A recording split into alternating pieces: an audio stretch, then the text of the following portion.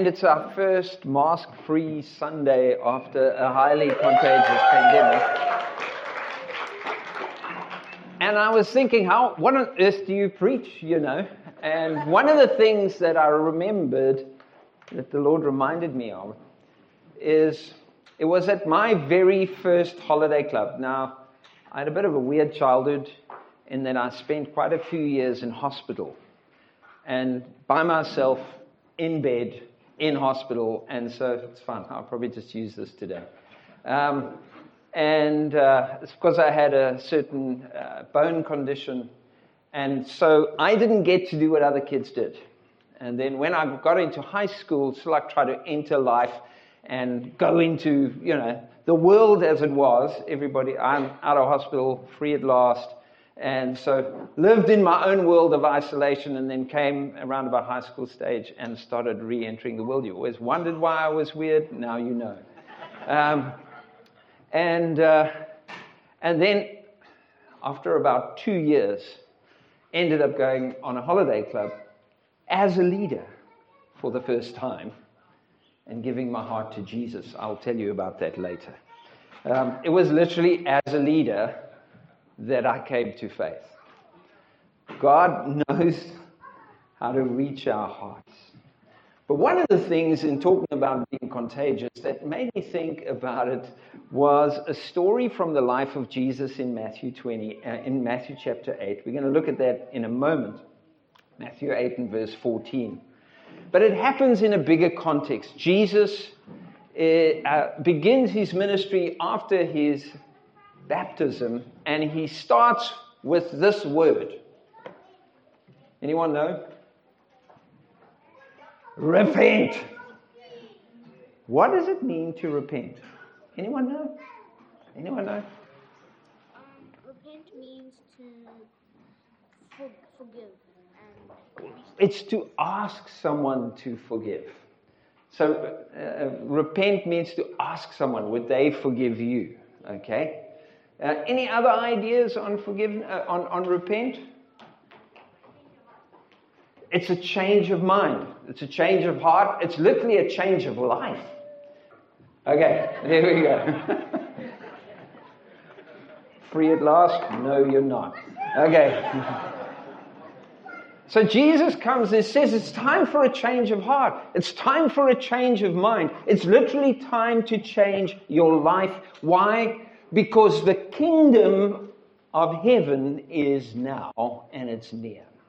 It's literally breaking in, it's arriving. And every page of Jesus' story in the Gospels is filled with insights as how-to in which God brings his kingdom both through Jesus and us. And Matthew's Gospel is very clear. It shows how Jesus comes, traveling, teaching in all the towns and synagogues, proclaiming, which is like this legal word, the good news, the gospel of the kingdom, and healing disease and sickness, etc. And then it closes that off in Matthew chapter 9, in which Jesus then, having done that, says, now, there's only one of me. The harvest is plentiful, but the workers are few. We need more people doing what I'm doing. And so he begins to train the disciples. He sets aside the 12. We know from Luke he sets aside 72. Not quite, we were not quite 72 on the stage earlier, but I think we got close. And so there's this insight into how God's kingdom comes, how the gospel comes through Jesus. And in between those brackets are many amazing stories worth reading, but one of them is in chapter 8 and verse 14. And Jesus has just been reaching out and says, when Jesus came to Peter's house, he saw Peter's mother-in-law lying in bed with a fever. He touched her hand, and the fever left her. And she got up and began to wait on him. And when evening came, many who were demon-possessed were brought to him, and he drove out the spirits with a command or a word, and he healed all who were ill. This was to fulfill what was spoken through the prophet Isaiah. He took up our infirmities. He bore our diseases. Now, I know I'm handling some very sensitive matter here, like healing a mother-in-law. I am reminded of the man whose mother-in-law insisted on going on his honeymoon with him and his new wife, because he had planned to go to Israel, and she'd always wanted to go to Israel, and now her dear daughter was going to Israel. So on honeymoon, the man's mother-in-law comes along with him, and he wasn't very impressed. And but sadly, while they were there, the mother-in-law passed away. And so the man has to now make arrangements. And so he goes to see a funeral arrangement. He goes to see an undertaker there in Israel who tells him, listen, you can have your mother's remains shipped home for about 100,000 rand, or you can bury her here for only 20,000 rand. The man thought about it for a moment, and then he said, no, I'll have to ship her home. And the undertaker said, why? He said, why would you spend 100,000 rand when people spend that amount to be carried from the ends of the earth to be buried in the promised land? Joseph was in Egypt and he made them carry his, casket all the way from Egypt so that he could be buried here. People want to be buried here. People pay big bucks. You're paying bucks to bury her back in South Africa. Why would you do that? He said, listen, about 2,000 years ago, a man died here and was buried. And 3 days later, he rose again. I am not taking that chance.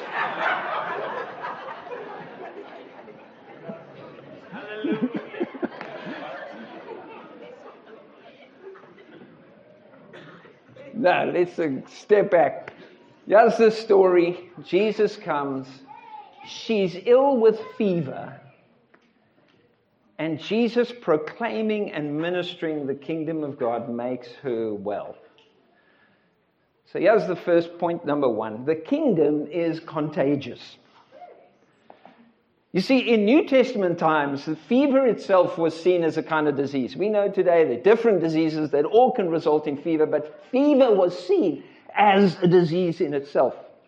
And of course, some of those fevers were from conditions that were contagious. So people knew when someone had fever, you just stayed away regardless.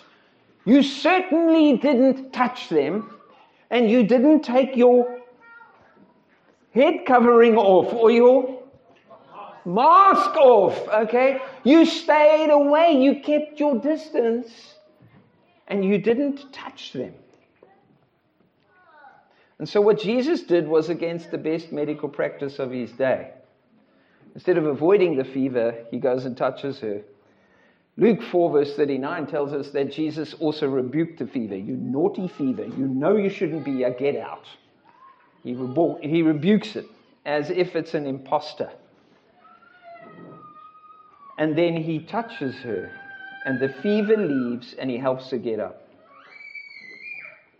Now we see the same thing, for example, in the first miracle that Matthew records, in which there was the leper, and again he was unclean, and people should have kept away from him. And he says, Lord, if you're willing, and Jesus has to sort out his theology. But at the same time, Jesus reaches out and touches him. Normally that would have made Jesus unclean. Except the kingdom is far more contagious than sickness or sin or darkness. It's not the unclean things that contaminate, and that the clean things become contaminated. You see, even in the Old Testament, there was one glorious exception to this ceremonial cleanliness rule, and it was this. That there was one thing that no matter what it was, if anything else touched it, the other thing became holy, the other thing became clean. Now, think about that. What could make something unclean, clean, just by contact? The Old Testament had a sacrificial system where they'd make offerings, and there was one offering. It was called the sin offering. If someone touched the sin offering, they became clean. Now we're going to come back to this in a minute in verse 17. But there's no doubt in Matthew's mind that when Jesus reached out and touched Peter's mom-in-law, she was touched by the ultimate sin offering. Literally, Jesus comes. The second thing is not just that the kingdom is contagious and it almost reverses the idea of, problems are going to come to you. It says, no, solutions are coming to you because the kingdom is here. We're thinking crisis is coming. No, God's promises are coming. The kingdom is here. It's time to change your mind. It's time to change your heart. It's time to know that God's will and rule and reign is coming. Now, the second thing is the significance and power of the touch. And it's just a good Sunday to point this out.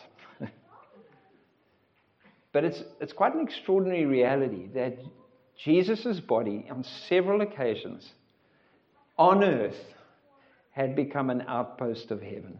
And so when a woman reached out in faith and literally just touched him, he felt power leave him, and she was made whole. Now, guys, we need to recognize the uniqueness of Jesus. He's the only person whose identity was truly God. But the interesting thing is that Jesus said, you'll do greater things than this. And, this healing idea being left with Jesus would make nonsense of Moses. It would make nonsense of Elijah. It would make nonsense of Elisha. It would make nonsense of Peter and Paul. The crazy thing is that by the time you get to Peter and Paul, they're doing the greater things. So Peter walks past and they don't even touch him. It's just his shadow falls on someone. Now, were they any more special than Jesus? No, they weren't God. What was happening? It was the grace of God by the Spirit bringing kingdom power into people's lives. Paul, he kept losing his hankies, and then when he'd go and ask, John Mark had stolen them and sent them off to a sick person, and the sick person was getting well. Like literally, his kit was going missing because people were going, there's an anointing on his life if I pass this out. The Bible says, the Bible's got some weird miracles. It says, Paul did extraordinary miracles in that place. Like, what's an extraordinary miracle, In other words, it's not just Jesus' body that can be an outpost of heaven on earth. If you're willing to give yourself to the kingdom of God and to the King of the kingdom, to Jesus. Now, the reality is we've all been made by God, for God, perfectly imperfect. The staggering good news of Genesis 1 and 2. But sin has messed this up. That's why Jesus starts saying, repent. The kingdom is here. There's this opportunity. There's this power. But you can't stay as you are. But if you will receive the kingdom, everything about you, even your body, is intended to release the love, the joy, the peace of the Father into the world around you. It's staggering that Paul would write to the Corinthians in the context of sexual purity, 1 Corinthians, and he says to them, now the body is for the Lord. See your body as something that God really wants to use.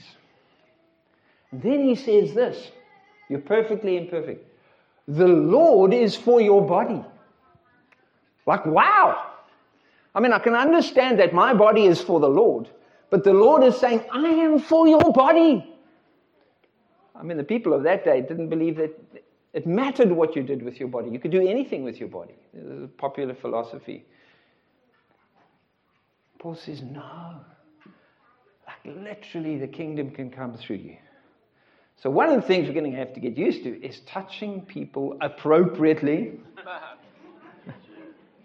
and expecting God's kingdom to, when it comes with truth and love and integrity and faith, for meaningful things to happen. Now, you don't have to be able to explain it for it to work. I can't explain it. I can't. I was in a service and the worship was amazing. And one of the leaders stood up and said, there's healing in the room. You better pray for each other. And He said, quickly find out what the person needs, if there's healing in the person next to you. And I turned to this guy, and he said to me, my bicep is a lump at the bottom of my upper arm, because I had a rugby injury 25 years ago, and since then I've never been able to lift my arm. Completely severed in the rugby injury. They tried to surgically reattach it. Surgery failed. It's a lump at the bottom of my arm. And then he lifted, he sort of like did this to try and show me the lump at the bottom of my arm, and he said, yeah, feel it. And as I hadn't even warmed up, I hadn't even said, in Jesus' name, I hadn't done nothing. I put my hand on his arm, and we both jumped back. He was absolutely freaked out. And then he started doing this. Like, I don't know how to explain it. I can't. But I went to go stay at his house a day or two later. And so we came from the conference, and we walked inside, and he picked up my heavy suitcase. I was traveling for 2 weeks, and he walked in showing his wife that he could literally carry my heavy suitcase up the staircase like this. She just cried. I didn't get to preach. I did nothing. We were just giving ourselves to God. When someone realized maybe this is a moment of healing, maybe this is a moment of freedom, maybe this is a moment of salvation.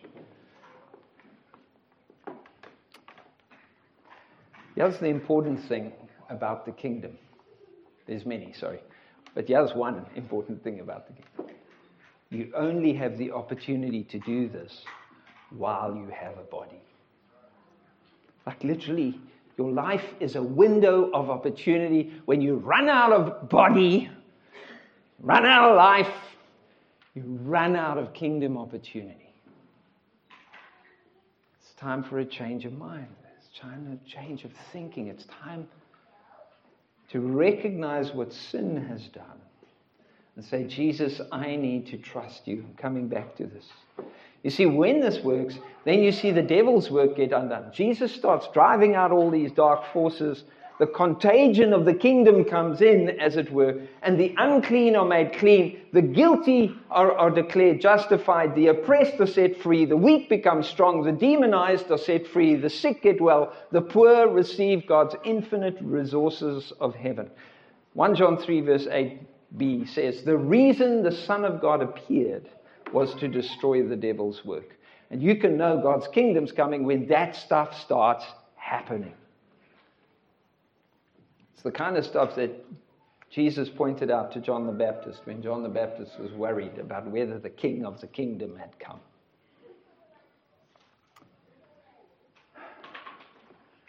And then the kingdom and the cross. Verse 17. With hindsight, Matthew reads back into the story. I doubt that he quoted Isaiah 53 in his mind at that moment, but when he's writing this, he realizes this fulfills that. This is that. Like, this what we saw in Jesus is what Isaiah foresaw in chapter 51. He took our infirmities. He bore our diseases. Now stop for a moment. Think about it. Jesus takes infirmities, carries diseases, and yet he didn't get sick. Like he takes it onto himself. In fact, it's the exact opposite. Something happened with Jesus on the cross that makes it possible for it to be the other way around. This is the power that makes the kingdom contagious. The cross is the power that makes the kingdom contagious. What is this verse talking about? It's talking about an Old Testament word called atonement. That Jesus would go to the cross as our representative. In other words, as our substitute, in our place. And he would carry in himself all the effects of demonic opposition, all the suffering, all the pain, all the brokenness, all the evil. Everything structural and personal is poured out onto Jesus in those moments. The Bible says God did that. He laid on Jesus all our pain. Verse 4 from Isaiah 51 says, He took up our pain, bore our suffering. Yet we thought him, considered him, punished by God, stricken by him, afflicted. But he was pierced for our transgressions. He was crushed for our iniquities. In other words, people thought Jesus had done something wrong. No, he hadn't. They thought God was punishing Jesus. No, it wasn't. It was the act of redemption for our sin. And the punishment that brought us peace was on him. And by his wounds we are healed. We all see this close link between healing and sin, and we do keep them separate, but we must see the link. We all, like sheep, have gone astray. Each of us turned and followed our own way. And so the Lord laid on him, speaking of perfect offering, the Lord laid on him the iniquity of us all. You see, the verbs to take up or to carry, they didn't just mean to lift. The word also has this sense of carry away. Jesus comes not just to lift stuff off you and to say, I'm here. He comes to lift stuff off you and carry it away and say, I am making you new. I am making you new. He's the way maker, miracle worker, promise keeper, light in my darkness, light in your darkness. And so Jesus dies on the cross once for all, on one occasion for all occasions, one human for all humans, accomplishing in the heavenly realms what was enacted prophetically on the Day of Atonement. You see, Matthew believes that on the cross, Jesus deals with the legal authority behind sin.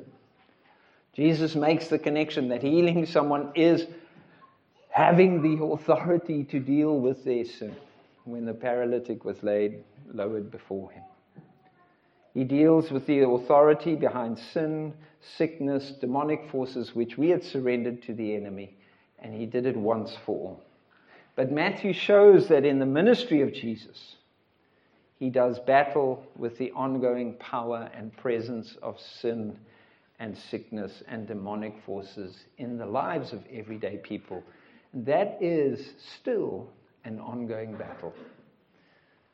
But like with Jesus, God wants to win that battle through us.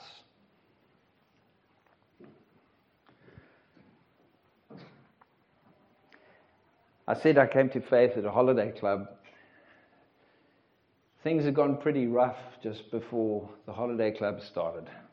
Not only had I spent several years literally in hospital and in isolation, when I had the opportunity to start my life, as it were, again, I came out to find that my home life had disintegrated. My father had mental health issues. In those days, they called it a nervous breakdown. He was diagnosed with some serious issues.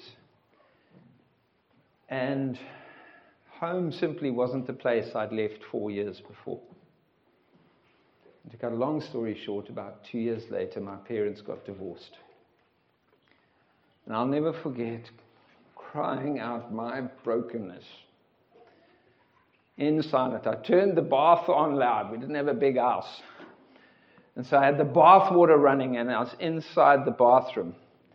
And I was supposedly running a bath, but instead I had my face buried in a towel, screaming out my pain and my anger. And what the heck was going on? Just when I could start my life again, everything's been taken from me. And I was so hurt, and I was so angry. And although I'd been raised as by those same parents who are now breaking up my life, it felt. And by the way, God has been incredibly redemptive in my family space. This is not to knock them. But this is where I was at the time.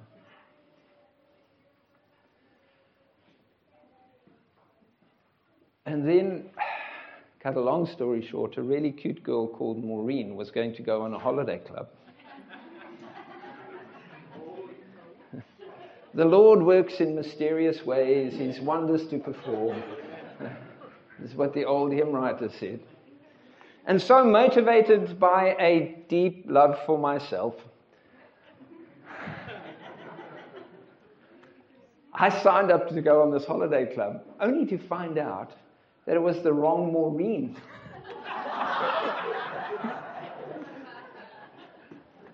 I was still, people say one day when I'm big, I'm not sure I'll ever get to say that. But, I was a very small 15-year-old, and the Maureen who went, I would have sort of I would have stared into unmentionable places so that I could, it just wasn't going to ever work. And so then I was now feeling, because the holiday club wasn't even in my hometown. It was like hundreds of kilometers away. So there I am among strangers, and they start talking about God, and they start talking about love, and they start talking about sin.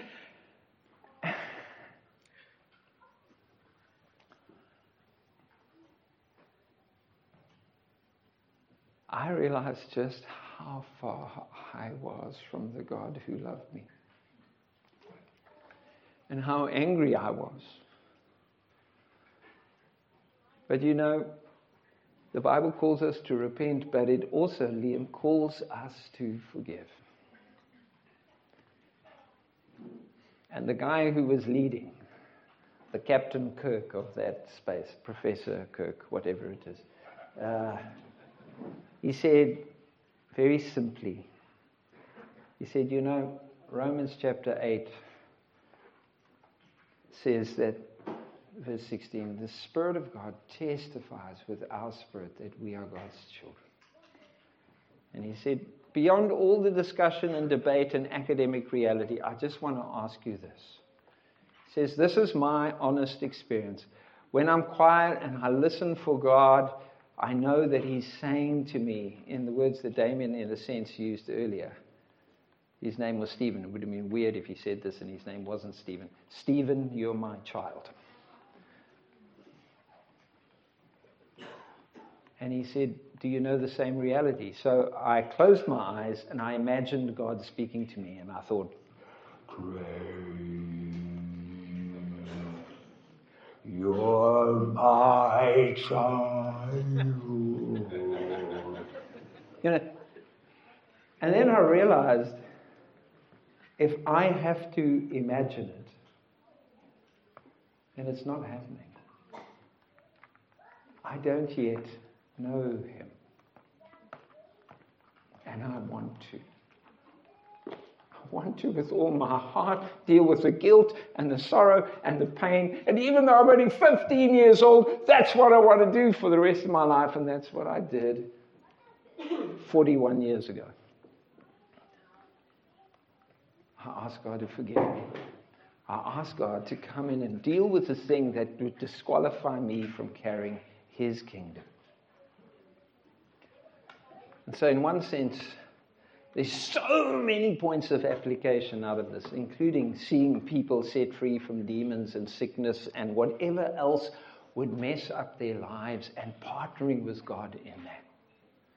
The first application is, it's time for change, isn't it? That God has come and I can repent. I can say, God, I'm sorry for my sin. I want to know you. I want to follow you. And then step 2, I can give myself to whatever kingdom encounter he wants to make happen after that. I didn't understand. You guys are getting a head start. It took me many decades to learn that actually this is how Jesus wants to do it. I just thought he came to save me from my sin. I didn't realize he came to save me for his good purposes on earth. You can have both for free, but it'll cost you everything. It will take committing yourself in faith to him, receiving that promise for yourself. You see, when you repent, there's something that needs to happen as your next step. And it's a bit hard to work out which one comes first because they're so overlapped. But you're going to need to believe his promise. It says, if you confess your sin, he's faithful and just to forgive you and cleanse you from all unrighteousness. And literally, you can let God wash you clean from the inside out and let you begin again. Now, my family was still a mess. It took many years of hard work. It wasn't as if the human consequences just disappeared. But I became different in those moments. And gradually God's grace has entered our lives. Let's pray together.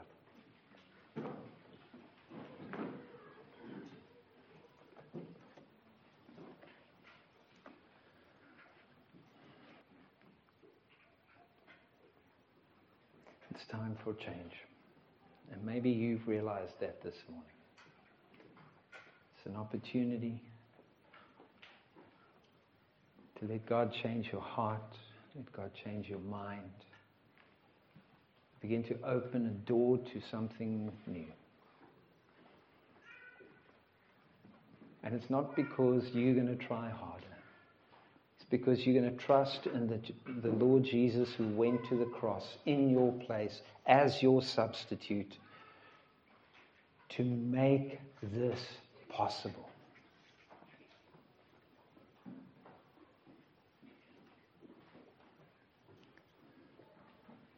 And so the question is, are you ready for change? Are you ready to do that which says, Jesus, I need you. I need you to come into the place that is sick. I need you to come to the place that is sore. I need you to come to the things that are dark. I need you to forgive me. I need you to deal with my sin. If that's you this morning, while everyone else is staring at you, because no one listens when I say while everyone's head is bowed. So there's no secret about it in any case. But if you'd like me to pray for you, I'd like you to raise your hand. Thank you. Thank you. Thank you. Thank you. Lord Jesus, it's time for a change. Thank you. It's time to put my faith and my hope and my trust in you, not to trust myself. Some of you are almost feeling relieved at that thought. You've tried for so long, and you're realizing it's time for a change. It's an opportunity to repent, to trust Him. And even if it's to trust Him all over again. Like literally, you've been there. But it needs to be fresh. It needs to be new. And so, Father, we say yes. Maybe just pray this with me, just quietly in your heart.